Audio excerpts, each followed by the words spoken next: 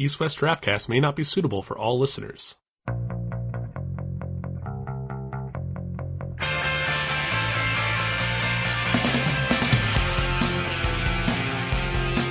Hey everybody, welcome to East-West Draftcast. I am one of your hosts. My name is Greg Smith. On the line with me is your other host, Jefferson McDonald. What is going on, my friend?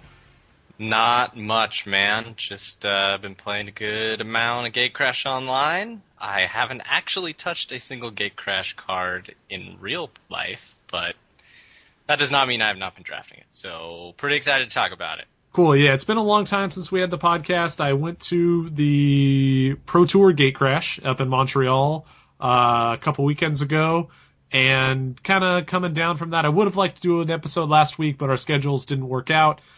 So this is as soon as it's going to happen, and you're going to have to deal with that, listeners. But with that said, I want to jump right into some stuff. We have a bunch of pick-a-card lists coming in a What Wheel Wheels segment as well. Before that, Jeff, do you want to talk about the PT at all? Hell yeah. Shit, man. Your first Pro Tour, how was it? It was a lot of fun, and I didn't even do that well. So, I mean, what does that say? I don't know. It says it was magic. Magic is fun. Right. And I guess above all, that's the big takeaways for me were this. One, I had a great time, and I went 3-5 on day one, and I actually had a pretty disappointing finish to the end of that day, but the rest of what was going on at the Pro Tour, like events outside of the event hall and just being able to draft for free after scrubbing out it was all really awesome. I met some cool people while I was down there, including a couple listeners, and all in all, great experience. The other big takeaway for me was that, goddamn, does Constructed take a lot of preparation to be, capable at, you know? Yeah. Well, I mean, I would say the draft does too, but you've been preparing for that for, I don't know how long, years and years and years? Many years, yes. Yeah, so, I mean, I think they're both similar, but the problem is you never, ever, ever play Constructed, so of course it's going to be real tough. Right. So the draft portion was up front, and apparently this is the first Pro Tour where day one has been draft right away, where the first 3 rounds are just a booster draft. Yeah. I drafted a Boros deck, and I was in a 7-man pod, as strange as that is. I was in a pod with Tom Martell, the eventual winner. Mm-hmm. I did not play against him. I played against 3 other gentlemen. I never got the bye either, despite losing my first match. Did he 3-0 Tom Martell? Did he 3-0 that pod? I'm pretty sure he did. I don't know that 100%, but I'm pretty sure he was the 3-0 out of there. Gotcha. But, so I drafted a pretty decent Boros deck. I had a lot of good 2-drops. I had 2 Syndic of Ties, 2 of the 3-1 flyer, the Daring Skyjack, 1 True Fire Paladin. My 3-drops were pretty good too. I had 2 Ember Beast, Court Street Denizen, Skyknight Legionnaire, and it starts to go downhill from there. At 4-drop, I was playing double Scorchwalker. That's not that bad when you have all 2 and 3 drops. No, it's not the worst, and I actually had other cards in the sideboard I could have played instead, another 5-drop, or we'll get to that. But in addition to the Scorchwalker, I also had an Assault Griffin and an Alms Beast on the splash. I was also splashing for a 1,000 Lashes. 5-drops, I had Nav Squad Commandos and the Cyclops, the Fortress Cyclops. Mm-hmm. And at 6 mana, I had a Ripscale Predator and an Angelic Skirmisher, which is the 4/4 that gives you crazy abilities every combat. Yeah, pretty absurd card. Spell-wise, I had a Martial Glory, something that's cut off, and 2 Martial Glories, an Aerial Maneuver, an Act of Treason, and the aforementioned 1,000 Lashes. So you only had 1 real removal spell. 1 real removal spell. Oh no, I had a Smite as well. Excuse me. Okay. Forgot about that. 2 real removal spells, 3 combat tricks, an Act of Treason, and then just dudes. Relevant sideboard cards were another Ripscale Predator, a Towering Thunderfist, a Zorichi Tiger, and then some off-color cards. More, I could have splashed. I guess it's not a splash, but I could have played Beckon Apparition, just as a 1/1 flyer to kind of keep battalion going. Yeah. Also had a Shadow Slice and a Riot Gear. So after all the drafting you've done since that day, would you have built the deck differently? I actually think of the cards that I drafted, I feel like I built the deck correctly still. The big question was whether to play 2 Scorchwalker or a Scorchwalker and a Towering Thunderfist. I think you got it right with double Scorchwalker. I don't know. I'm hearing about the deck. I knew about it a little bit, but I can't envision it completely in front of my face. But I would maybe cut something for something a little more aggressive, like cut one of the expensive cards, like maybe the 3/5. See, I like the 3/5. But the thing is like, what do you cut it for? Do you cut it for Riot Gear or Beckon Apparition or Shadow Slice? Probably the Apparition. I mean, it's not that impressive, but it does keep your Skyjacks going at least. I don't know. Yeah, maybe. I mean, you could be right. I don't know. If anything, I think the card to cut would be the Cyclops, the 6/3. Oh, you don't like that as much as the 3/5? I think the 3/5 is better. Okay. I mean, I haven't played with either that much, so you very well are probably right. Just the fact that the Cyclops only attacks as a 6/3, like that 3 toughness is kind of a liability for a 5-drop. Yeah, it doesn't really fit.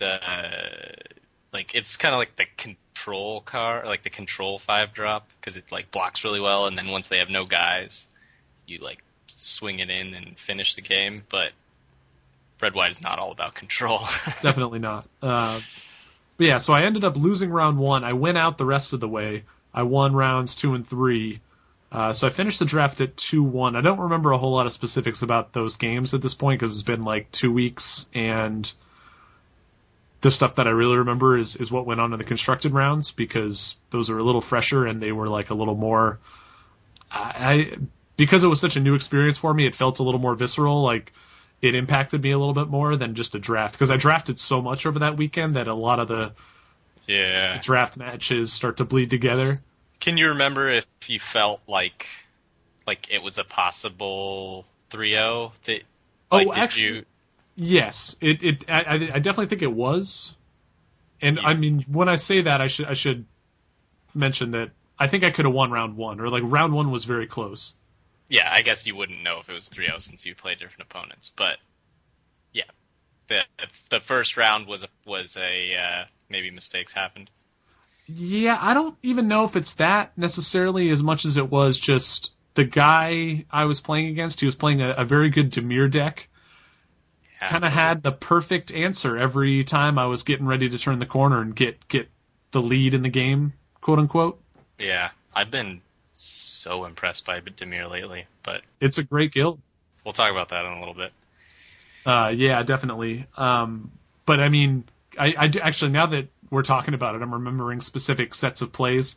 His deck basically got me with Call of the Nightwing both games. Yeah. Right?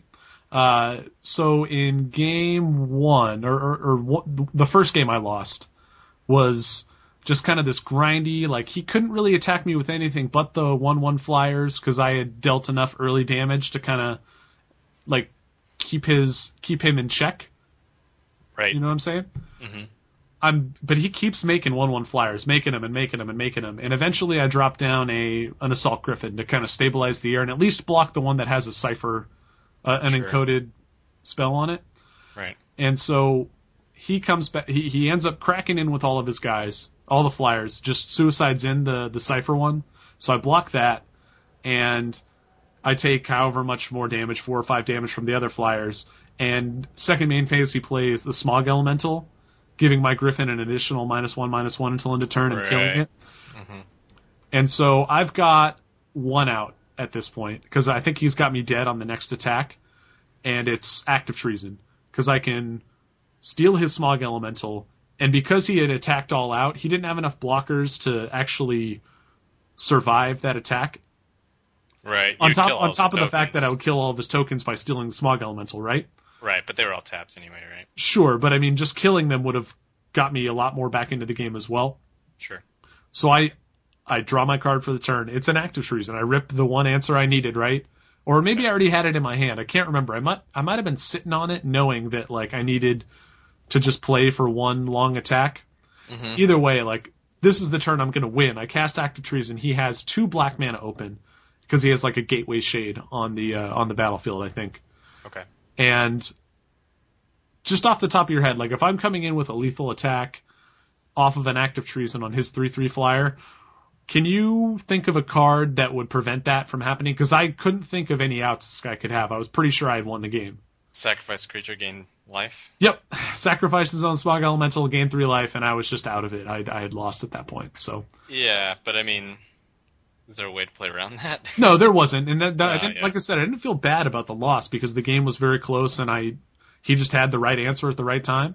Mm-hmm. Game 2 was like that. I don't remember exactly what happened, but I had one play where I was just about to kind of get back in it, and he had some way of preventing me from doing so. And it was a really like well played match, I think, on both sides, and he got the better of me for sure. Right.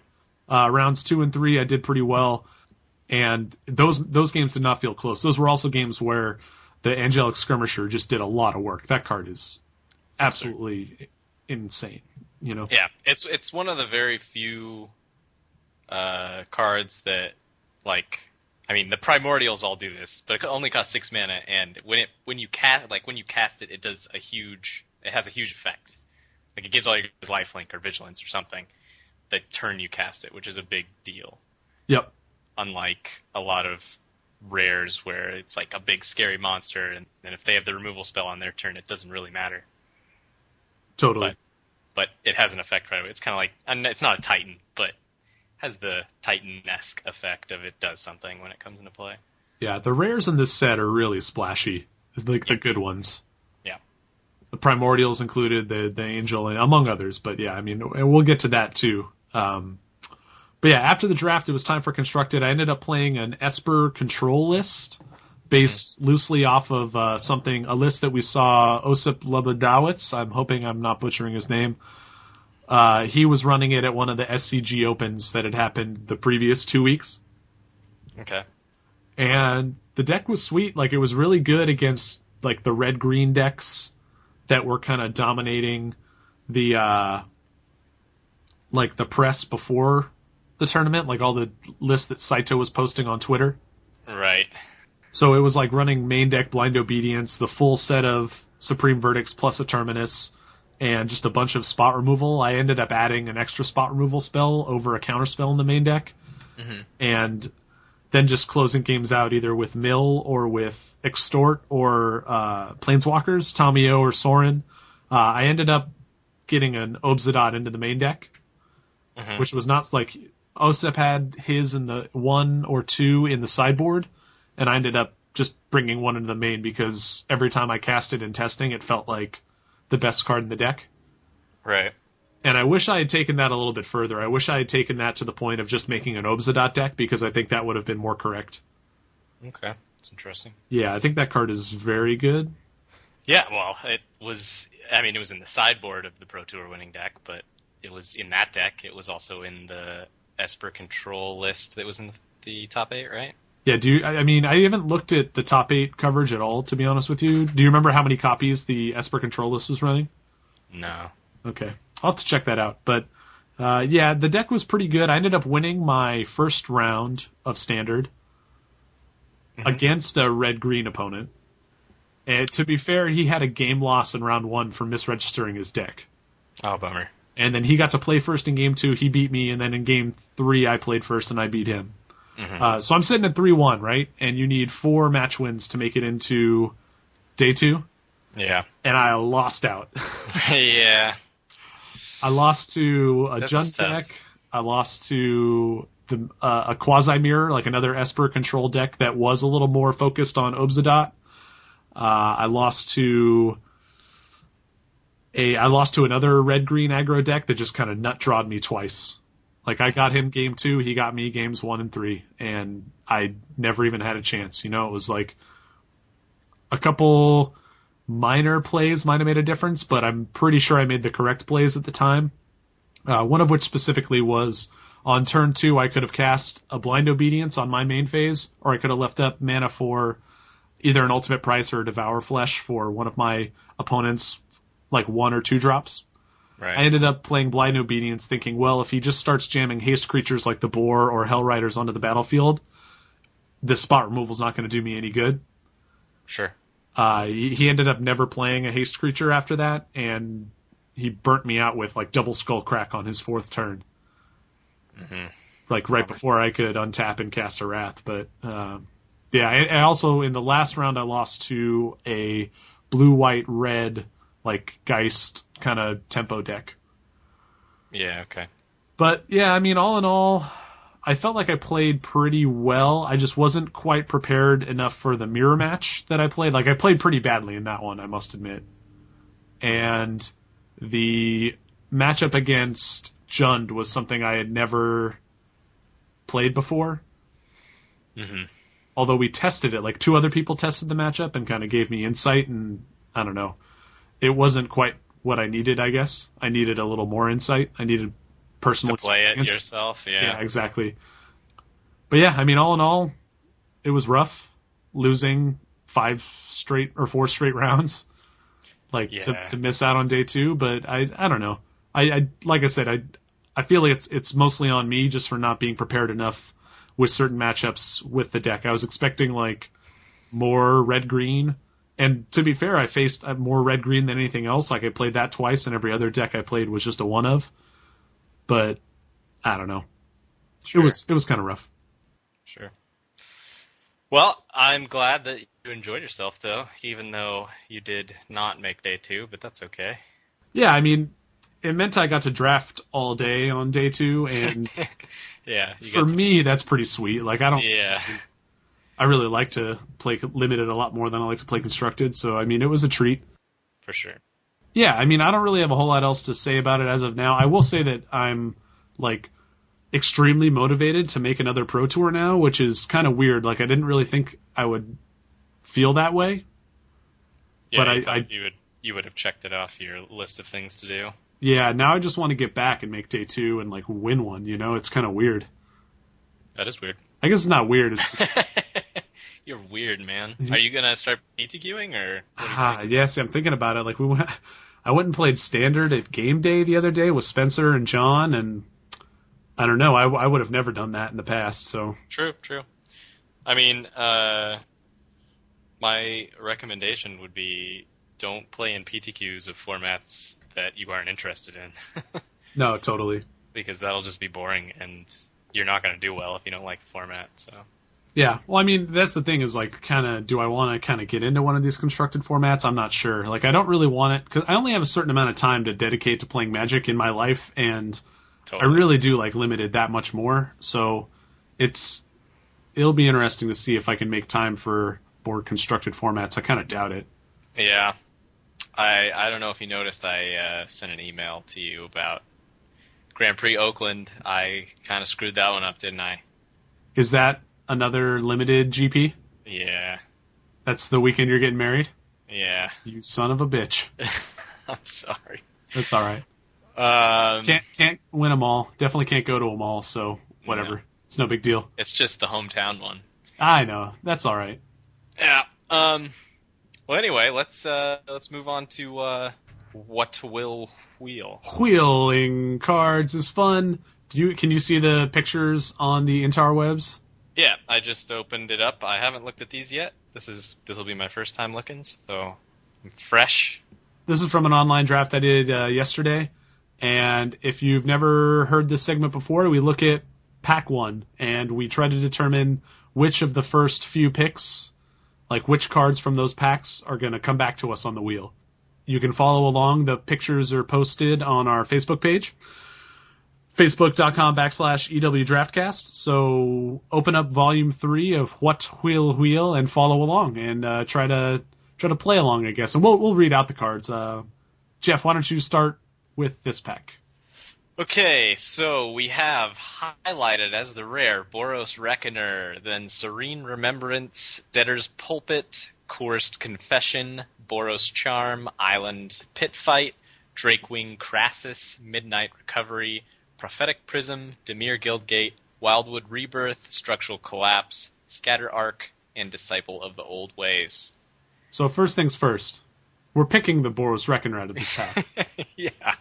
Obviously, not only is it the best card in the pack, it's also worth the most tickets, so bonus. Yeah, it's obviously the pick. But this is probably one of the most obvious What Will Wheel packs I've seen. It might be the most obvious one we've ever done. We've done this segment. This is the third time we've done it. Because there are 8 playable cards in this pack, and that is all. Yep, that's it. So, Boros Reckoner you're taking. The next card that'll be taken, probably Boros Charm or Disciple or Drakewing Crests or Pit Fight. Yep. And then the next tier is pretty mediocre in Prophetic Prism, Dimir Guildgate, and Debtor's Pulpit. Yep. And those are 8 cards, and the rest are wow. Wildwood Rebirth is probably the next most playable card. Yeah, or Island. Well, true. All right. But yeah, so that's my guess. I'm assuming that I'll be correct.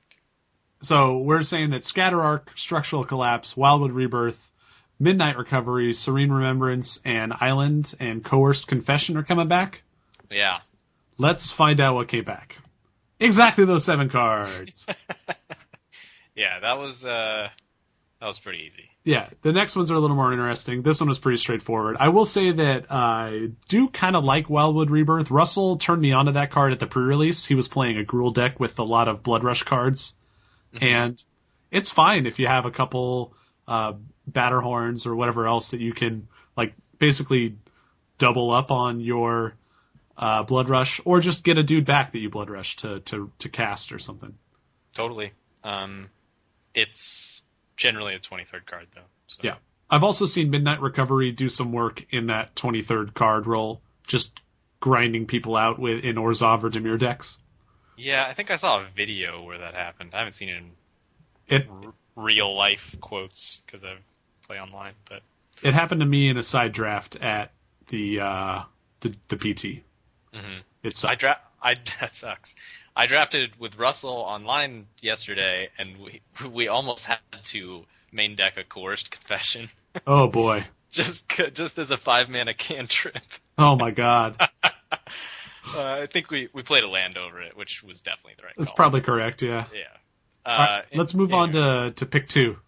Pick 2. All right, you want to read this one? Yeah, sure. So going down the rarity scale, there's a Skullcrack, a Gridlock, Dimir Keyrune, Plains, Ruination Worm, Mortis Strider, Skinbrand Goblin, Skyblinder Staff, Assault Griffin, Totally Lost, Orzhov Guildgate, Way of the Thief, Greenside Watcher, and a Contaminated Ground. Okay. So you have Assault Griffin highlighted. I think there might be a case to be made for Skinbrand Goblin here. That was the choice I was trying to make after I picked the Boros Reckoner. Yeah, I mean, 2-drops are real important, but the Griffin is definitely the more powerful card. So 2-drops are important. I decided to go with the Assault Griffin because I wanted to leave myself open to getting into Orzhov if I wanted to. True, that is always a good idea, and I'm a big proponent of staying open. When I was drafting with Russell, said draft, or was it the same draft? I don't know. I had him picking monocolor cards over other cards the whole time, and he was getting, I think, frustrated with me. Which we ended up with maybe not enough playables, so whoops. Yeah. But I like to stay open. There's something to be said about committing to a guild early, but the decision between Assault Griffin and Skinbrand Goblin isn't like... It's not a huge difference. Right, it's not a huge difference. Like, they're both probably equally playable in my mind. Yeah. Like, on a pick-a-card list, they'd be pretty close. Yeah. So let's go through what we'll wheel. So, for playables, Assault Griffin, Skinbrand, sure.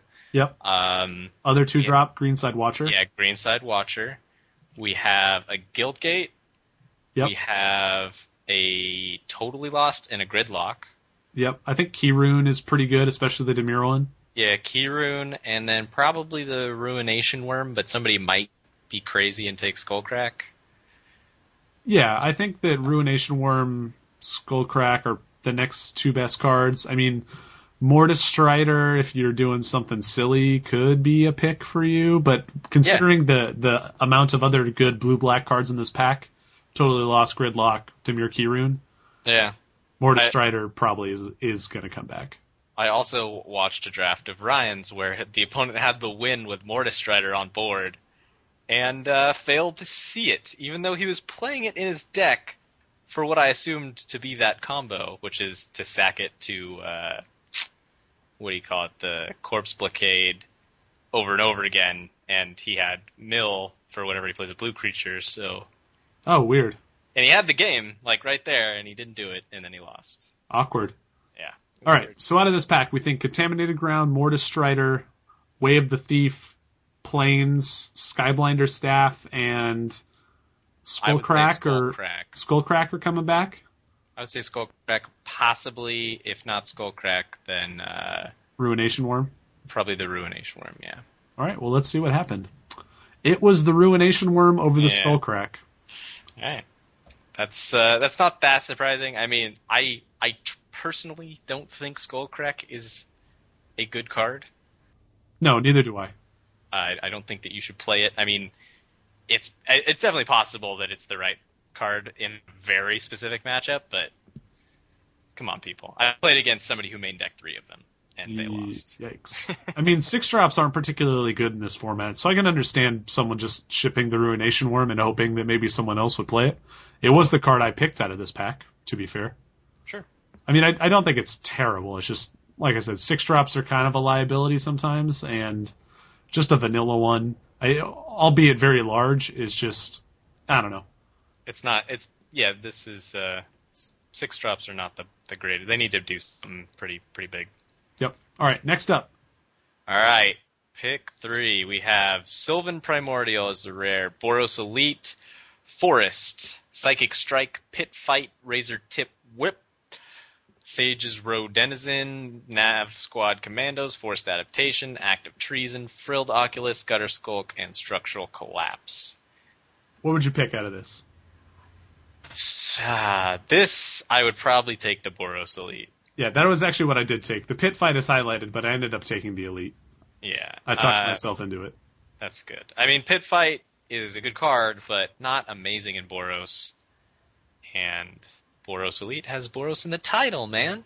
Yeah, that was actually my main... Well, in addition to taking the white card and staying open to... Orzhov again, still. yeah, leaving myself open for Orzhov, although there's been no sign in this. This point, At this point, it looks like it's been cut.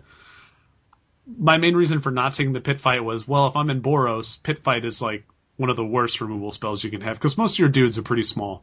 Yep. You're just 2-for-1ing yourself when you Pit Fight, although it is very good with Reckoner.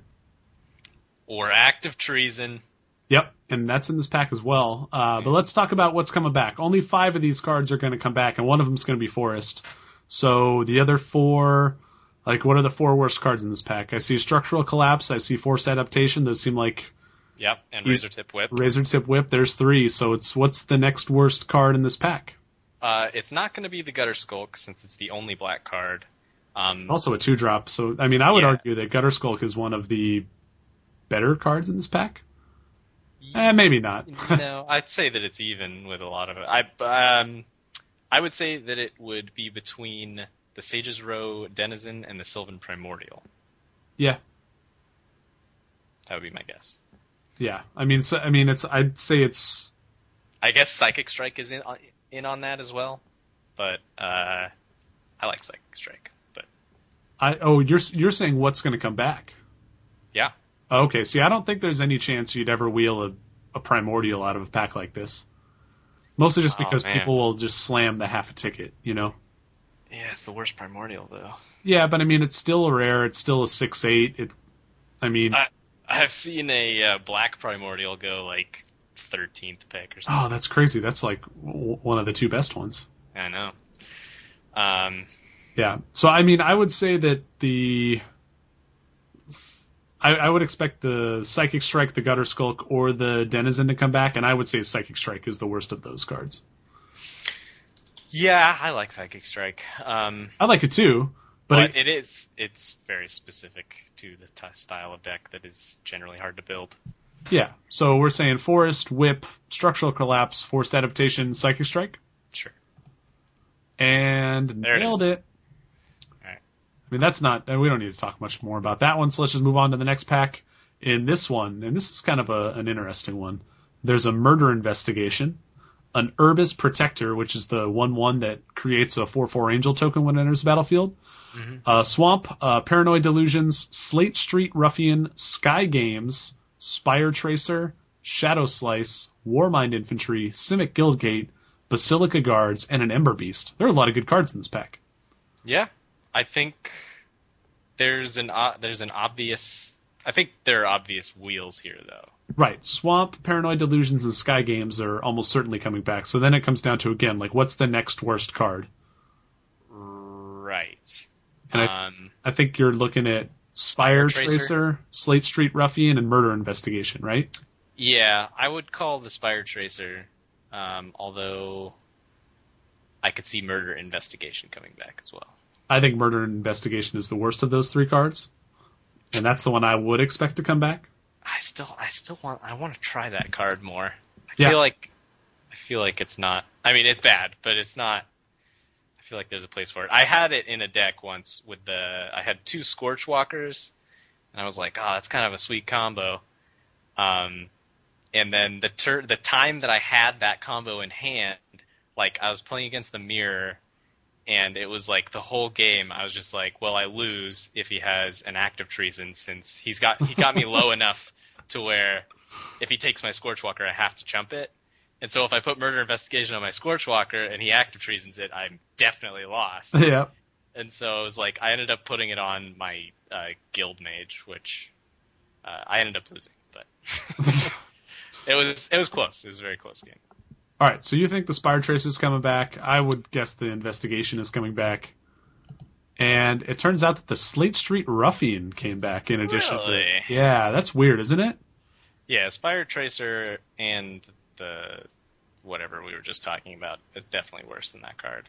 I like Slate Street Ruffian. I think that card's fine. I wouldn't go as far as I like. I would go as far as I will cast it in a deck that is low on playables. Yeah, but let me put it this way. I'd much rather play this card in like a deck as a 23rd card than Spire Tracer or Murder Investigation. For sure. In a big way. Yeah, agreed. Yeah. All right. Well, that's the What Will Wheel segment for today, listeners. Let's get into some pick-a-cards. I don't want to like rush this, but I want to keep things moving. Yeah, that's fine. Lay a list on me, sir. All right. I have many lists. We probably won't get to all of them today, so we'll save some for next time around. Yeah. But pick a card. It's been a while. I'm going to give Jeff 2 cards, and he's going to have to pick one. And then I'm going to give him the next card on the list to put up against the quote-unquote winner of that first pick a card action, and so on until the end of the list. So we have one card that kind of stands out above all the other cards. Yeah. All right, so Jeff, pick a card. Towering Thunderfist or Clinging Anemones. I will take the Thunderfist, please. Do you think it's close at all? No. I think that the anemones are too slow for what they do. Generally in Simic, if that's your plan with that card, I mean, it could also be played in Dimir, obviously. But in Simic, I think every creature you cast, you want to be able to attack. Or, I don't know. I mean, it just doesn't seem to do enough at 4 mana. If it was like a 1/3 for 3 mana, I would like it way more. But I mean, my 1/4s need to cost 3 mana, because generally the turn you play the anemones, like, they're on their turn 5 or something, and they can't even block because whatever they're doing is bigger than your 1/4. I think it's definitely more of a Dimir card than a Simic card for what it's worth. Okay, I mean, yeah, when you look at it in Dimir, I haven't really played it in Dimir. I'd prefer like the 1/4 in black. The Corpse Blockade? Corpse Blockade. Okay. Obviously, it seems a little stronger. I mean, All right. Well, guess what the next card in the list is, Jeff? Pick a card. Towering Thunderfist or Corpse Blockade? Cool. I'll take the Corpse Blockade. 1 mana makes all the difference. It does. And I mean, I didn't say anything about the Thunderfist before, but what I will say is that it's a fine card, but it does cost 5 mana, and I only want to play 1 or 2 of those at the most, and there's like it feels so interchangeable. It's like pretty easy to find a 5-drop in Boros and Gruul. Yeah. Whether you're taking the Nav Squad Commandos or the Zertos Swine. For Gruul, I definitely think that it's the worst of the 5-drops, and for Boros, I think it's probably worse than the Knights, and I don't know, might be better than like the Cyclops or. I think it's close enough that it doesn't really matter. I think that's the point, right? Right, exactly, yeah. You could have a Night Watch, you could have a Nav Squad Commandos, you could have a Towering Thunderfist, you could have a Cyclops, and they all kind of do the same thing. Yeah. So there's no real need to prioritize that, whereas the Corpse Blockade is a card that does something very specific to the black deck, and I think that the ability to sacrifice creatures is subtly very good in this format. Yeah, it's not bad. Act of Treason is a card, which is tough. And I'm not saying steal a creature and then sack it. I'm saying sack it when they try to steal your creature. Yeah, although it does work both ways. Sure, it's hard to get those two colors to work together, but yeah. Yep. All right, next up is Corpse Blockade or Zorichi Tiger. The Tiger. What do you think of the Tiger? Tiger uppercut. Tiger. I think the Tiger is fine. I think I prefer the Blockade, although they're both seem like they're for slow decks. I actually don't think the Blockade is necessarily for a slow deck, since it's especially for Dimir, where Dimir gets to land a 2-drop that's like, so say a Sprite or a Screecher, that then you get to hold up the ground with your 3, and then on 4, hopefully cast some sweet Cypher spell and kind of take over the game in that way, which may sound slow, but Cypher really makes games go fast, truthfully. When you're hitting them with Cypher spells, they get buried so fast. Yeah, I mean, free spells have always been like that.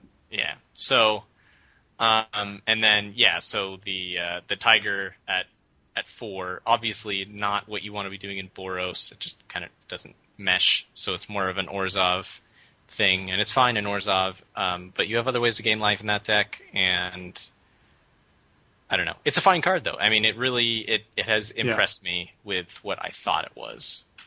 It's also very good in certain matchups. Like, it's very good in the Orzhov Mirror. Oh, God, yeah. It's like, super good. We, playing a game in the Mirror just yesterday, cast the Primordial, the white Primordial, and it was like, we could target the black Primordial on the opponent's side, or the Tiger, and the correct choice was the Tiger. That's really bizarre. We had a Debtor's Pulp it out. Okay. Yeah, I mean, I get it. I mean, the Tiger is one of those cards where in the Mirror, if you're just gaining that extra 2 life every turn, that's often just enough to make it so that your Extort is better than theirs. Yep. Straight up. I also think it's pretty good against Boros in general, just as a 2/3 that can arbitrarily gain life. Mm-hmm. Yeah, it's just an annoying card to play against, and there are certain matchups where you're going to want to board it in. It's probably the creature I've most often not started in my 23 and sideboarded in based upon like certain matchups. I can see that. Yeah. All right, next up, Corpse. I do agree that Blockade is probably the pick, though. Next up is Blockade or Mark for Death. I'll keep Blockade. I haven't enjoyed Mark for Death. Yeah, I found that it's only really good when you want a falter effect.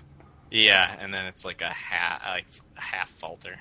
Yeah, well, I mean, it's kind of like a removal spell plus a falter, because you basically say, okay, your worst guy is the only one that can block this turn, I'm getting all my guys in there.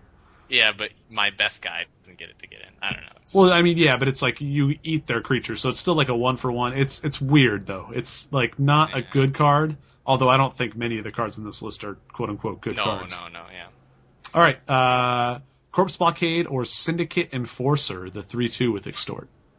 The Syndicate Enforcer is good. I would take that. I think that it is probably the weakest link of the Extorters. Agreed. But Extort is just so powerful. I really, really like that mechanic. Surprise, listeners who've listened to this podcast. I like Extort, but it's true. It is a very good ability and has proved itself more than what I thought it was.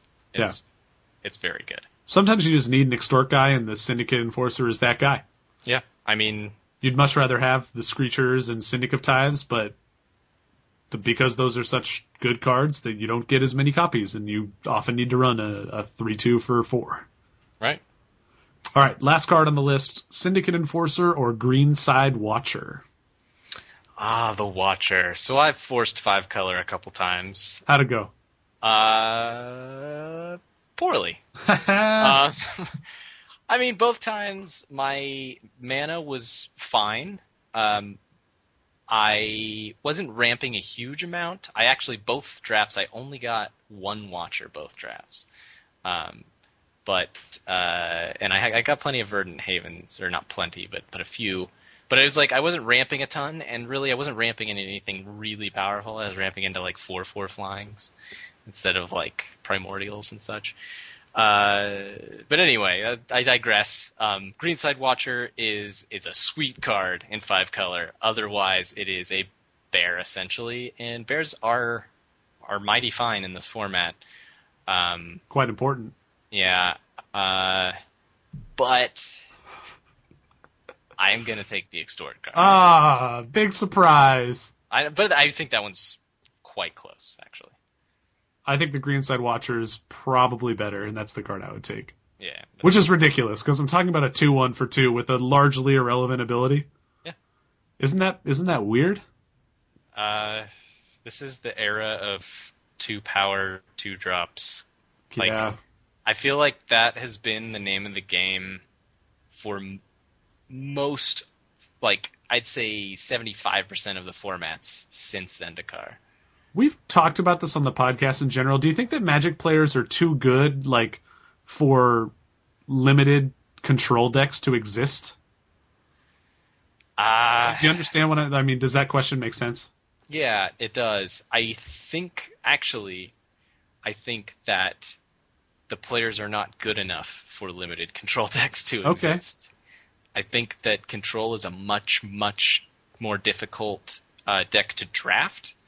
I would say it's maybe not extremely more difficult to play, although it generally has more choices, but I don't know. You have more time to make those choices, I guess. I think you have more room to make mistakes in control.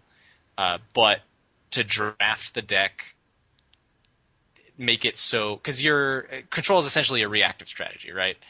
And to make sure that you're going to be drawing the cards that you need when you need them is really hard to figure out, how to value things. And I think if control decks, valuations of cards change dramatically, more so than aggressive strategies, where if you're an aggressive deck and you see a Daring Skyjack, there are not very many cards you're taking over that, because it's just, 2-power or 3-power 2-drop. That's what I take. Well, see, I think that's the ultimate kind of problem, is that the creatures have become so good and the spells have gotten a lot worse. And this is something that I think Wizards has actively been trying to do, to turn Magic into a game that revolves more around the combat step. Right. And I think that, they're pushing it, and so it's what we obviously glom onto. But I don't think necessarily the cards aren't there to make a control deck. I just think that the willingness to do so when it's jammed down your throat, that, hey, we're aggressive now. It's hard to get away from that. I mean, I almost feel defeated during a draft before I've played any Magic. The fact that I'm oh shoot, I only have 2 drops. Yeah. I've already lost this draft. And it's I don't think that that's necessarily true. Although, you can draft a control deck and with 4 2-drops and still be a control deck, remember. Like, that's the other thing, is that you just have to prioritize things correctly, build it really well, realize that all control is getting the advantage later, and it's a different game to play, and it's much more difficult to, I guess, see. It requires a lot of patience that I think a lot of players don't have. Mm-hmm. Myself included sometimes. Like, I want to be attacking all the time. And if I'm not doing it, I get impatient and I get frustrated, and it's probably the weakest part of my game. Right. This is one of the reasons I wanted to play a control deck in the constructed portion of the PT, was because I need to hone that skill a little bit, you know? Yeah. I mean, Wizards isn't making it easy. They're printing cards like Boros Reckoner, Hands of Binding. Well, yeah, I was just thinking for limited draft, like Hands of Binding, I forget the White Denizen's name, but the White Denizen, just cards that are like, this card is literally just, you don't get to block anymore. Like, yep. And I mean, Hands of Binding is also you don't get to attack, but it's more like just this whole like, if I keep my guys back to block, am I gonna be punished because of these cards that exist? Well, they made 2 mechanics in this set that do the same thing too, Blood Rush and Battalion. It's like, right. If I want to block, it's bad for me. Right. Yeah. I mean, True Fire Paladin. Hello. It's like, how do you block that thing ever? Yeah, totally. That's crazy. Anyway, let's get to one of your lists. All right, we'll do this list. Call of the Nightwing versus Simic Charm. Ooh. You know, I would have snap said Simic Charm before the Pro Tour. Mm-hmm. And now I'm pretty positive that Call of the Nightwing is the card that I want. Cool. And a lot of that has to do with Guild. I don't really like playing Simic that much. It's probably my least favorite Guild in the set. I will tell you this I've drafted recently a good amount online, and I think that the online hive mind agrees with you currently. I think Simic is the least favored Guild. It's not bad. No, I mean, it's just the hardest deck to make work, I think, and it requires good draws. Yeah. Like a lot of the other, like pretty much every deck in this format, you need to really prioritize your early drops. Like Cloudfin Raptor is probably the most important creature in that deck. Yeah, for sure. And the fairy, the 1/2 that can pump, like that card is actually very important for that deck. Yes. Because you need to be getting in like early evasive threats. Yeah. And the Drakewing Crassus. Yes. Oh yeah, that card is awesome. But yeah, evasive big threats is the name of the game for Simic. If you are on the ground trying to bash in, you are not doing it right. Right, because the other guilds do that better than you do. Right. Yeah. Anyway, I like the call as well. It also leads to just a more fun deck, in my opinion. So, I do like Simic Charm a lot. Don't get me wrong. I just think the Call of the Nightwing is. Yeah. They could have made that a rare, I think. Yeah. And maybe. Sometimes it feels that powerful. With that said, other times it feels like a really bad card. You do nothing. Yeah. Yeah, exactly. Like, I make a 1/1 flyer, and then you have a 2/2 flyer. You have a Kingpin's Pet. I can never do anything. You know. Yeah. It's definitely better if you have like a consistent way to get it through, whether it's like Death Cult Rogue or a flyer when your opponent doesn't have a flyer, etc. So yeah, one more thing about Simic is that I think a problem with the guild is, well, one, the obvious problem is it has the least access to removal, but the big thing is all the removal spells it does have access to, like Pit Fight, Hands of Binding, which are the 2 most important. Obviously, Simic Charm is awesome, but it's uncommon. But those 2 cards are, Pit Fight grabbed up by Gruul, and Hands like super early pick into Dimir. So it's like you're fighting 2 other guilds for your removal, where like say Massive Raid is only going in Boros generally. I mean, it could go in Gruul, but sure, not as high of a pick, and then.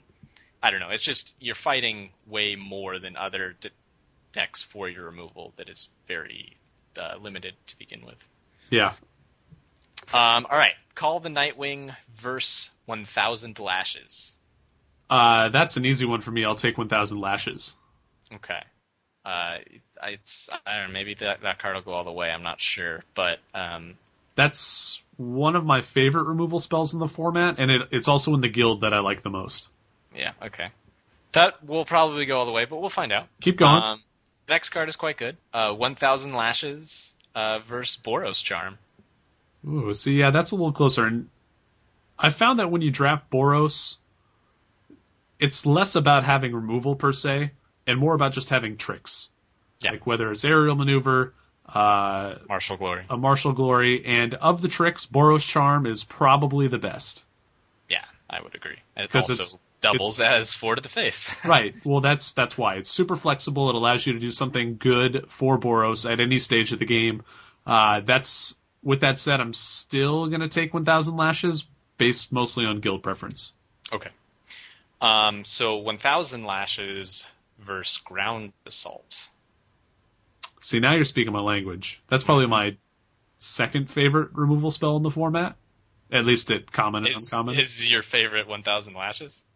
I mean, I think that's the list. I think that's Okay. 1A and 1B. Man, I love Ground Assault. That's actually really tough. It's a little more efficient, but I don't know. 1,000 lashes. More. But 1,000 lashes is like a plan in and of itself, you know? It's like take out their best dude. It's like it's already what you want to be doing in Orzhov, which is just kind of grinding out the last bit of life from your opponent. Yeah. Man, that's really close. Today I'm gonna say 1,000 lashes, but if you ask me in a week, I might be back on Ground Assault. Yeah. I had a discussion with Spencer about the best piece of removal at common and uncommon, and those were the 2 cards that came up. What do you know? I think Homing Lightning is close. Yeah, I think that Ground Assault's definitely better. Well, I mean, the thing about the Lightning is it's monocolored. If you notice, It's also an instant. yeah, true. If you notice all of these cards, I am just giving you gold guild cards and seeing how they fare. Now let's move on to the next half of the list, which we're going to up the rarity, but cards might not necessarily be better. Okay. We have 1,000 Lashes versus High Priest of Penance. Ooh, I really like the High Priest. Yeah. I ran 2 copies in that aforementioned standard game day deck. Oh, yeah? Yeah, I just built like this Orzhov deck based around the Obsidian. Big surprise, right? Yeah. I will still take 1,000 Lashes. I think it's a little easier to play around the High Priest. Yeah, for sure. I mean, 1,000 Lashes is very consistent, right? Yeah. Where the High Priest is like, you could cast it and your opponent could just kill you with their flyers still. Yeah, I mean, it's still very good. Yeah. The High Priest is. I mean, whatever is on board when you cast it, you're going to kill their best creature or permanent, usually. Mm-hmm. So, or at least you have that threat of just like leaving him back to block and just saying, all right, come at me if you want to lose your best card. And sometimes your opponent, as the opponent, like you have to do it. You have to be like, all right, I get it. You're going to get this guy, and I have to let you have that guy because I want to be able to cast these other better cards in my hand. Right. And if you're not casting those cards, then that helps out the Orzhov player too. Like every turn longer the game goes, the happier an Orzhov player is. Absolutely. So anyway, 1,000 Lashes, keep going. 1,000 Lashes versus Soul Ransom.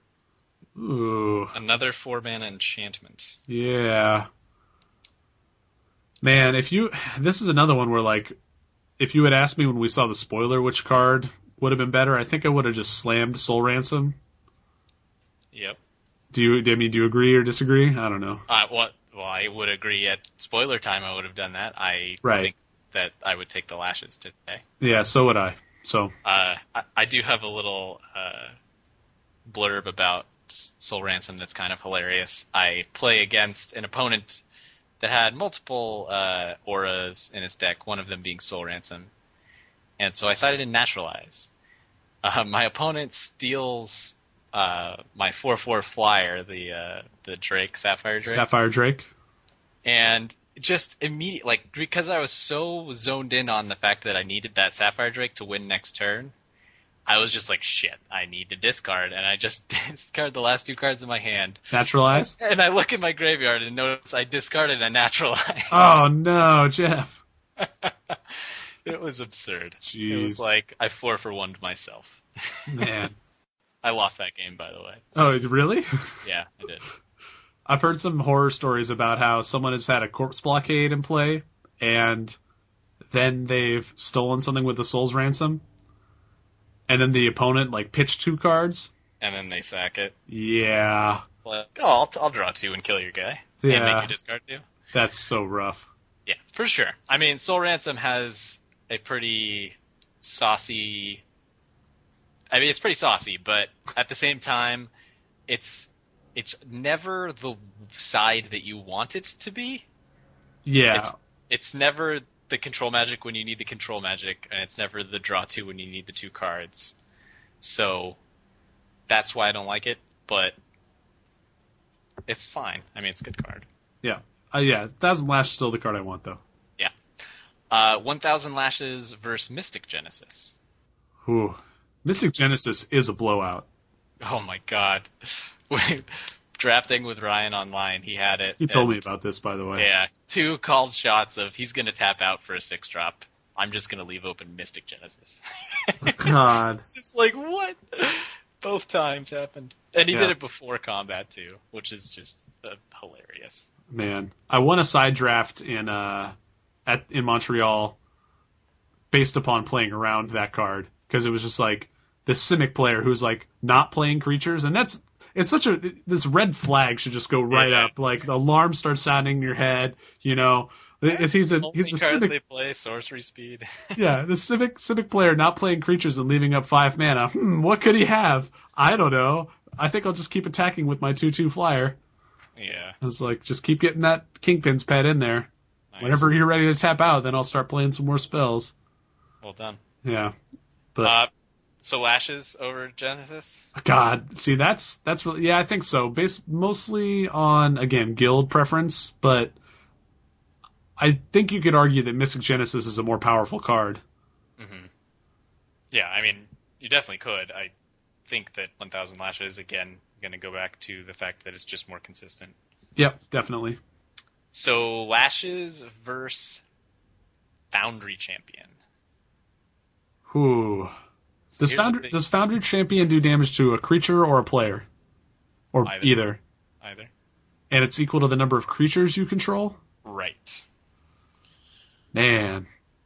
I still haven't played with that card, by the way. I never did Boros with the pre-releases. I didn't play in pre-release, but I have played with it. I think I'm taking Foundry Champion. Okay. Just because it has the potential to be a 2-for-1. And I guess you could argue that 1,000 Lashes, if it gets enough like points of damage in with its life loss, it's also kind of a 2-for-1. But it's also, it leaves you open to a Naturalize. It leaves you open to like a sacrifice effect, whether it be a Corpse Blockade or the Mill guy. And the Foundry Champion, like, not only am I probably killing something with it or doming my opponent for 2 to 4 damage, I'm also getting a 4/4 that has like 2 relevant abilities. Right. I understand it's a 6-drop, which is kind of rough, but I think it's powerful enough to justify taking over just a quality removal spell. Right. I would probably also take the Foundry Champion. The one time I did have it, I unfortunately read it wrong, or didn't read it wrong. I just didn't read it. I just assumed that could be a problem. I assumed that its extra ability was just a carbon copy of FTK's ability. I thought it was just 4 damage to a creature. And I had no creatures in play, and I cast it, and I got to deal 1 damage to a creature. Or I could have hit his face, but I thought I could only hit creatures. I dealt it to the creature expecting it to do 4. It did 1, and I was like, Punt? Okay. I don't think I could have done much else that turn, but I was just like, I thought this card did something different. Yeah. But anyway, last card. Foundry Champion versus the other big 6-mana Mr. Man, Rebel Hulk. Ooh, I love Rebel Hulk, by the way. It's a good card. Man. Foundry Champion's probably just better, right? I think I would take the Hulk. myself. Really? Yeah, I guess the 3 mana Yeah, if you slash can't hit the 6 mana. Yeah, exactly. But I found that Rebel Hulk is usually better once you're at 5 or 6 mana anyway on the Blood Rush. Like, you don't really want to Blood Rush it on turn 3. Sure. Although you do But the possibly ability have to the do so. chance, yeah, to Blood Rush it and cast something else on the same turn later in the game. Yeah. Yeah, I think I'm probably still taking Foundry Champion just because it seems like it could do a similar amount of damage at least sometimes. Mm-hmm. Just through its like comes into play ability. Yeah, I think that they're essentially the same. Like, if you're talking about the creature, just the creature, like, they're essentially the same size, just massive. And then the extra ability, the fact that Rebel Hulks can be used much earlier, makes me like it a lot more since this is a fast format. Yeah, I think that's really close, and I think that's a good pick a card list. Thank you, sir. Yeah, well, that was it. All right. Well, I've got another one for you. Do you still have some time here? Yeah, let's do it. All right. This one I made especially for you. Pick a card: Basilica Guards or Thrall Parasite. Ooh, that's a saucy one. I'm going to take the Thrall Parasite. Just because it's the 1-drop? Pretty much. It's the 1-drop. If you're casting it on turn 1, it's also getting to attack probably once, maybe twice. So it's going to do a lot. And then, play against Simic deck, and it just laughs in its face. All right. Thrall Parasite or Basilica Screecher? And then we take the Screecher. Yeah. The evasiveness is much more important than the fact that it only costs 1. Yep. For sure. I wanted to get those first 2 out of the way because the next one is Basilica Screecher versus Syndic of Tithes. Now you must choose between your 2 drops. Yeah. So this is like, for me, this comes down to guild preference of which guilds I want to stay open to. Obviously, both work in Orzhov, but the others is Boros or Dimir. Right. That's exactly the question you have to ask yourself. And my answer is Dimir. Not because I think it's a better guild, but because I think I will enjoy the draft if I draft Dimir. I think it actually is a better guild than Boros. I think they're equal, but I don't know. Boros is good, man. Boros is good, but it's definitely the guild I've 2-1'd or 1-2'd the most with in this format. Like, yeah. I've rarely 3-0'd a draft Boros. I will tell you, so you've mentioned that you feel that the bombs are pretty important in this set. Boros is the guild that looks the most open in every draft, or not every draft, but it's the like trick like openness. It's the trap. Yeah, it's like, a late Wojek Halberdiers. It's fucking wide open, obviously, but no, somebody took a Skyjack over it, or a Syndic of Tithes. Or a Syndic of Tides, or a, what's the 2/2 haste flyer? Oh yeah, Skynet Legionnaire. The Legionnaire. I mean, there's just so many good commons for the Boros deck that, like, it's gonna have, like, 3 drafters every draft, and you're gonna be fighting over the best cards. Although, all your commons, because there are so many good ones, like, you're gonna still get there, but it's gonna be a deck full of commons, and in this format, sometimes I just can't do it. Yep. Alright, Basilica Screecher or Kingpin's Pet? So, in a pack 1, pick 1 situation, I am hitting the Screecher for the reason to stay open. I do think the Pet is stronger, but I really don't think it's stronger by a huge margin. Yeah, I mean, let's say it's pack 2 and you open up a pack and you're in Orzhov, like you're drafting Orzhov, and these are the 2 cards you're choosing between, and if you know you're in Orzhov, which one do you take?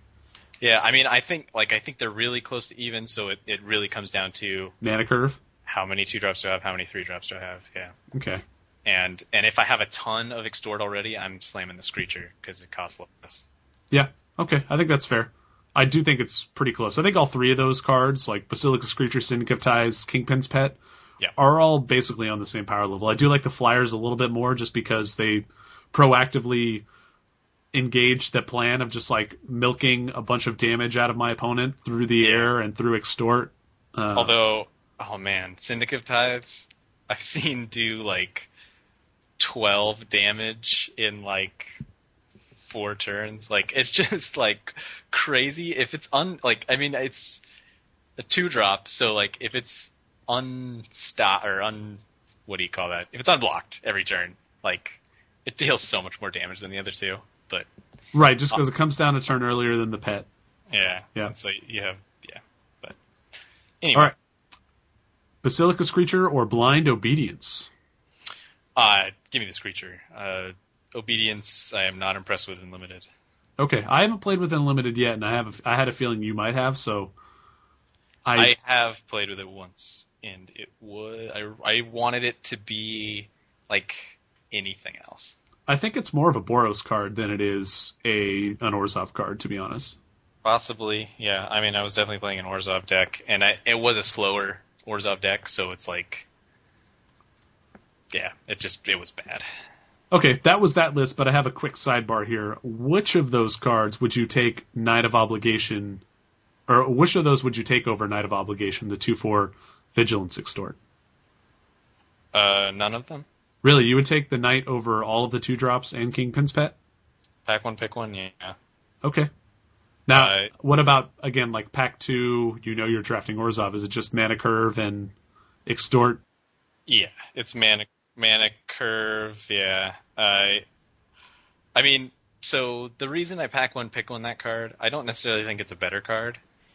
I think that it fits the playstyle I'm interested in more, though. Okay. You know what I mean? Like, I am not that interested in, jamming 2-drops. Like, I know that that's the easy way to win this format. I just don't like to do it. It's just not my style. Well, I don't think that the 2-drops in Orzhov are necessarily good because you're jamming them and getting in for a ton of early damage necessarily. I think they're good because you can play them on turn 2 and start extorting immediately after that, or if you draw them late, you can get multiple extort triggers off of them. I mean, I think that they're good for jamming and attacking with, though. I mean... No, they are, but that's what I'm saying, is they kind of serve a dual role. They do both of those things, right? Sure, yeah. That's why Extort's absurd. Yep. But, all right. Yeah, I almost feel like they printed too many cheap cards with the ability Extort on them. Like, I feel like one of the 2-drops should maybe be a 3-drop. But, okay. I mean, not necessarily, like, maybe you'd have to scale the power level of the card a little bit, maybe. But, like, maybe make Syndic of Tides like a 2/3 for 3. Or what if, like, Basilica Screecher was a 2/1 flyer for 3, or something like that, or a 2/2 flyer for 4? Would that just be bad? That'd be much worse. But, I mean, isn't that what you're saying? Yeah, so that is what I'm saying. I'm saying that there's just... The fact that there are 2-drops with Extort, like, those cards are so friggin' powerful. Yeah, and that's actually why I think I might still take those 2 cards over Knight of Obligation. Yeah, I could see that. I mean, I just liked this. I like the slow burn. Okay. All right, well, that's the end of my Extort list. You got another one? I do. We're going to keep talking about white cards here, and more of the same cards, but not all the same. Actually, there's only one of the same. In a pack one, pick one situation, Greg, you have Syndic of Tithes and Daring Skyjack. Slamming the Syndic of Tithes. Okay, really? I don't think it's that close. Ooh, I disagree with you. I mean, I like Skyjack, but I don't know. The amount of damage that the Skyjack can do early, if unanswered, is very high, but the amount of damage a Syndic of Tithes can do, like, in your average game, I think is still higher. I don't know if that... well, possibly. I guess what I'm saying is if you're getting in with a Daring Skyjack on after turn 2 or whatever, you would also be getting in with the Syndic of Tithes, in theory, right? Well, no, because the Skyjack gets flying once on like turn 4 or 3 if you have a 1-drop not and 3. a haste guy. Not on 3. turn 3. On yeah. turn 4, you're right. Right. So that's what I'm saying is, like, if you're able to attack with Daring Skyjack on turn 3, you're probably able to attack with the Syndic of Tithes. So you're down 1 damage there from, like, if you have the bear, but you also have the access to Extort at that point, which could be worth a 2-point life swing if you cast another 2-drop and Extort. You know what I'm saying? And I think if the game goes long, the Syndic just does so much more work through extort. I agree completely. If the game goes long, the Syndic is better. But I don't know. I've been very, very impressed with Skyjack, and in both decks. Like, it's awesome in Orzhov just as much as it is in Boros because you have this creature, because you have the pet. Like, you have plenty of evasive threats that can turn him evasive, and in BD Orzhov, he's a solid man. But anyway, I said all this. I said I disagreed with you. I meant I disagreed that it was not close. Okay. I think that the pick is Syndic of Tithes. I don't mean to say that it's not close in like the card's raw power level, but the card that I want is Syndic of Tithes. Sure. Okay. Because I want to be a little more open to multiple avenues of victory. And that's one of the reasons I really like Extort and Orzhov as a guild. Mm-hmm. So you probably won't like the next card. Syndic of Tithes versus Boros Elite. You got one plan, sir, and that plan is to smash in the red zone as fast as possible. I think I might even like the Daring Skyjack more than Boros Elite. So. No, I actually agree with you. I do too. But I figured I would see how you felt about the Elite. I think the Elite is fine. It's just, it's so lackluster if it's not battalioning. Mm-hmm. And, yeah, I mean, I don't know. It's kind of a really swingy card in that regard. And sometimes even just as a 3/3, it doesn't do enough. Like if your opponent has an evolved Krakenura or a Corpse Blockade, it's just like, yep, we'll just keep blocking that. Mm-hmm. So whereas like the Skyjack at least can get evasive, Syndic of Tithes can do some extorting. Yeah, the pick for me is still Syndic. Okay. Syndic of Tithes versus Angelic Edict. Yeah, I'm still taking the Syndic, but I do like Angelic Edict. I want at least one copy in all of my white decks. Yeah.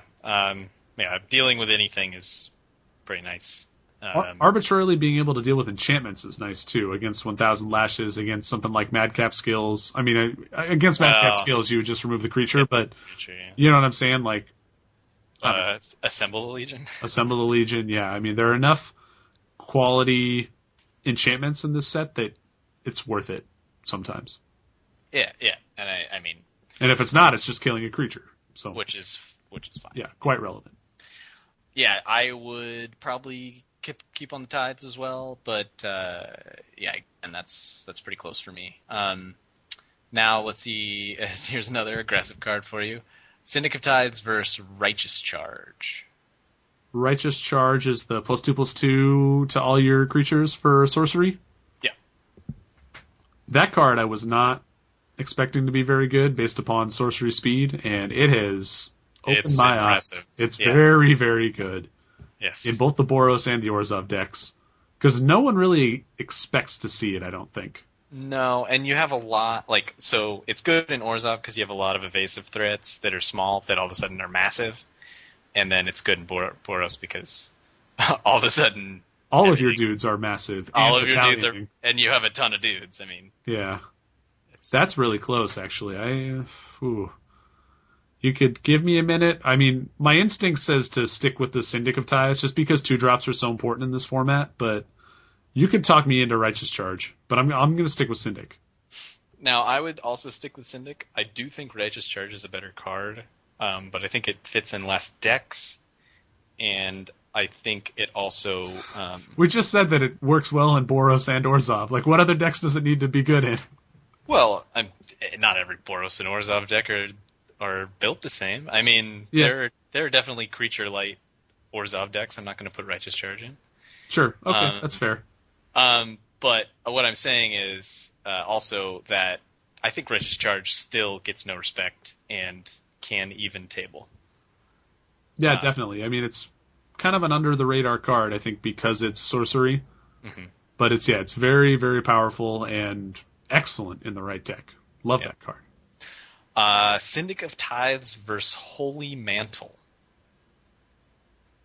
Yeah, Holy Mantle is kind of like a Righteous Charge in a lot of ways. Kind of, yeah. I'd rather have the Syndic, and I think this is I'd rather have Righteous Charge than Holy Mantle, I think. And I guess Holy Mantle is definitely better on defense than Righteous Charge is, but if I didn't take Righteous Charge over Syndic, I'm probably not going to take Holy Mantle over Syndic. Yeah, I agree. I was interested to hear what your opinion of Holy Mantle was. I'm not super impressed by it, but it's a good card. I don't think it's bad. I feel like it generally just plays the role of like a Madcap Skills. Yep, for double the mana. Yeah, so it's like kind of weak in that regard. It's rarely a defensive card, so... Yeah, if it's a defensive card, you're probably losing anyway. Yeah, unless you cast it on Syndic of Tides versus Guardian of the Gateless. That's true. I think my main problem with Holy Mantle is that it's... No, I was giving you the next card, but... Oh, okay, hold on. I was saying my main problem with Holy Mantle is just that it's so much more of a blowout when the creature gets removed than it would be, say, if like Madcap Skills creature got removed. You know? Mm-hmm. Yeah, for sure. Mostly because like the Madcap Skills creature is probably weak. A 2-drop, and Madcap Skills you only invested 2 mana in that card, whereas like Holy Mantle it's like I don't know, you could be spending upwards of like 7 mana on that combination, and just to have them get like Grizzly Spectacled or Ground Assaulted is just such a beating sometimes. For sure. So I'm sorry, run back what the next card was? Syndic of Tides versus Guardian of the Gateless. Based on mana cost alone, Syndic of Tides. Guardian is very good. Man, I'm slamming the Guardian for me. Really? I mean, I don't think it's crazy amount better, but I do think it is in the correct deck crazy amount better. And that's the deck I want to play. Which is what, like the Grindy Orzhov deck? Yeah, is the deck where Guardian just lands and your opponent just jaw drops to the floor, and they're just like, I don't know how to win now. Yeah. I've never played... Because that's what happens. I mean, it really is. When you have to have the inevitability on your side, though, of like extorting or whatever. But and obviously it's not amazing in Boros, so... Yeah, see, that's the only place I've ever played the Guardian so far, is just as a flyer in Boros, which is fine. Like, he's good in that deck. He's not great, though. No. Like, I'd much rather have a Syndic of Tides. Yep. You'd probably rather have a Assault Griffin. Yeah, maybe. Not necessarily, though. I mean, Guardian still does a little bit more work with 3 toughness and the ability to block profitably, you know? Yeah, for sure. But yeah, it's crazy. When you land a Guardian in like on a board where the opponent has like 6 creatures, and then you figure out that they just can't attack you, like with just the Guardian out, that's when you realize that Guardian is absurd. Like, yeah. the power that it can have on a game is like mythic rare quality. Yeah, you're definitely talking about the best case scenario there. I know, but it happens more often than you'd think. Like, or it's happened to me multiple times. Yeah, see, I think that's clouded your judgment a little bit here. I don't know about that. I've also seen it happen in draft videos online. Like, okay. It seems like it happens. From what I've witnessed, if you're a slow deck, Guardian is probably the best card in your deck. Okay, I think that might be fair. I just, as far as me being the drafter that I am, I kind of want consistency. I want to be drafting what I believe are the best strategies, and I think that Syndic of Tides is one of the best commons in one of the best decks, and it's a 2-drop, which is highly crucial in this format, so that's my justification for taking it.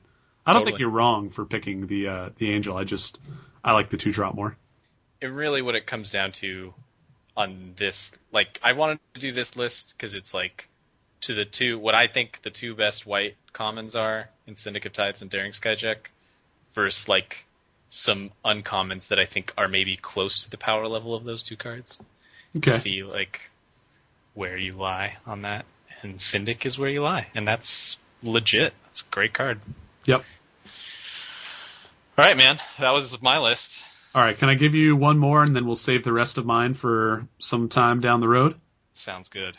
I hope the listeners are enjoying just being jammed with pick a card lists. Well, we haven't done any for Gatecrash yet, and we haven't. This is a good way to talk about the format, I think. It is. All right. So do you want a monocolored list, or do you want something else? Give me monocolor. Okay. And maybe we'll throw one more in there. All right. Pick a card. Hands of Binding or Simic Manipulator. Hands of Binding or Simic Manipulator? That's the one that can steal creatures by right counters that are on it. Oh boy.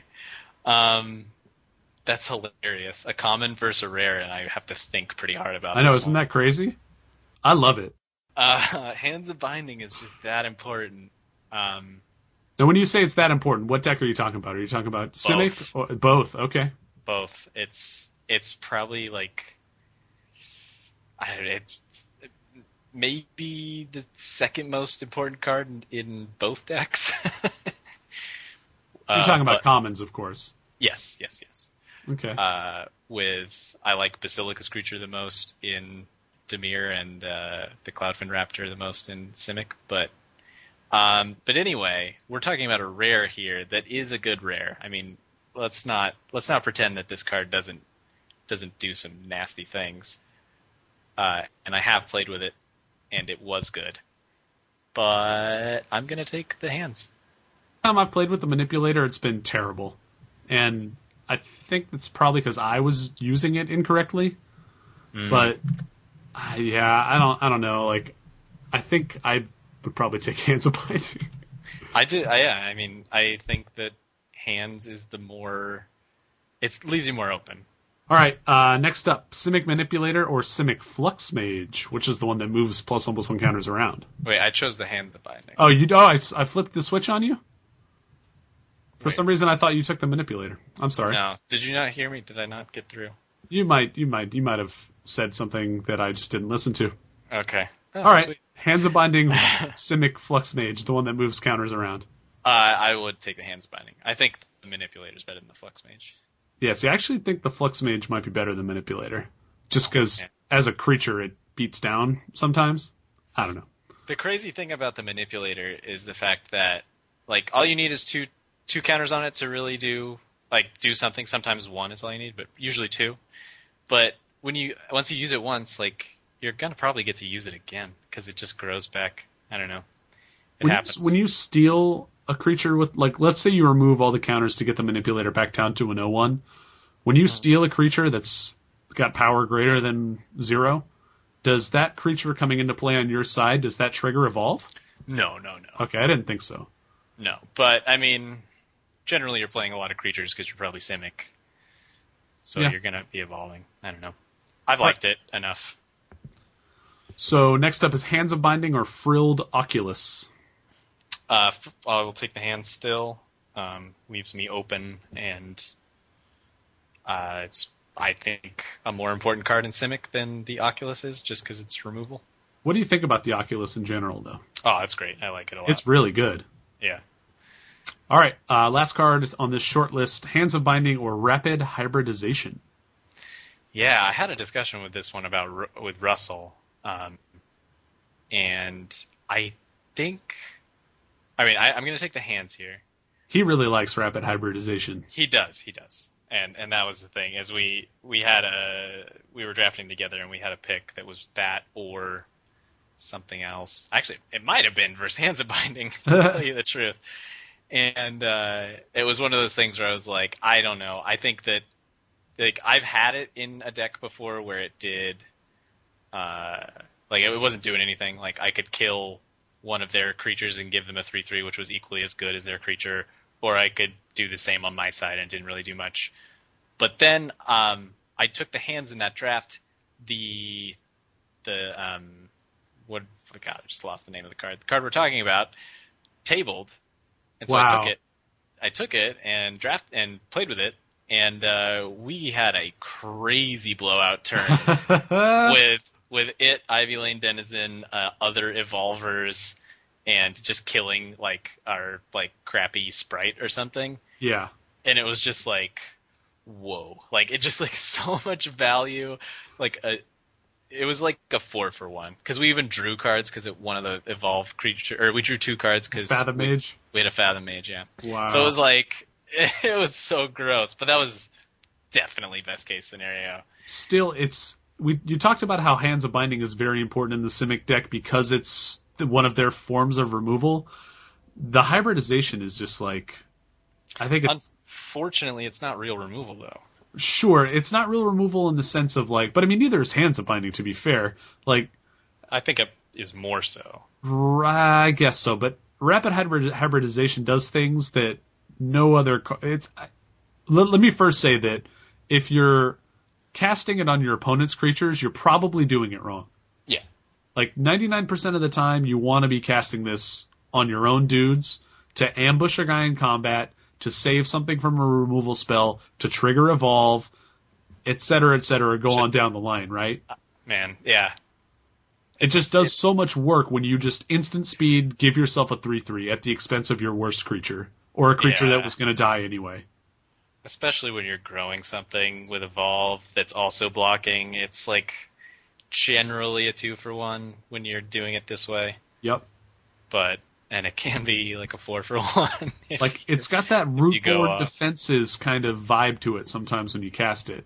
For sure. You cast it and you feel like such a boss. You're like, oh my god, all my dudes are bigger. I have a 3/3 that can block right now. Like, yeah. Yeah. But at the same time, it's like, this is all like perfect storm type thing. Totally.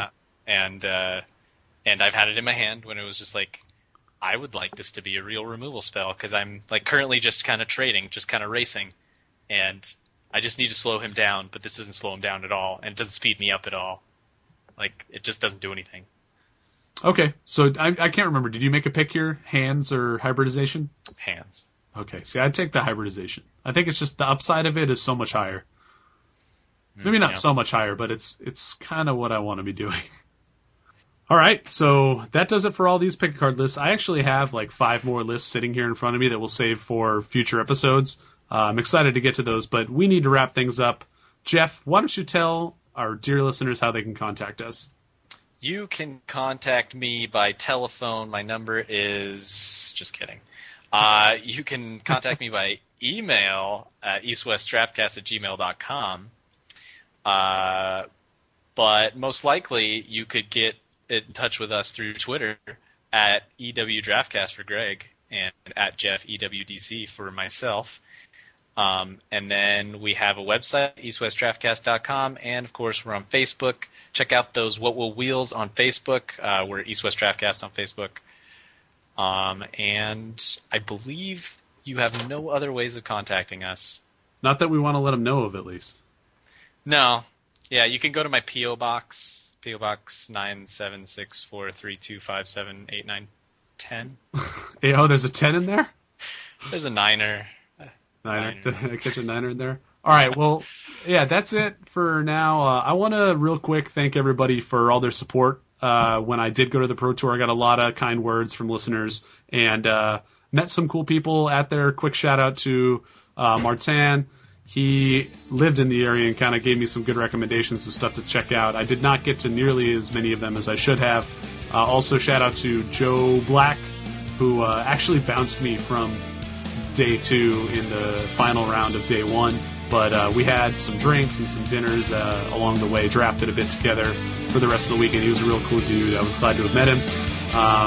Yeah, I think that's all I got. Until next time, listeners, we've been East West Draftcast. Thanks for listening. Draftcast out!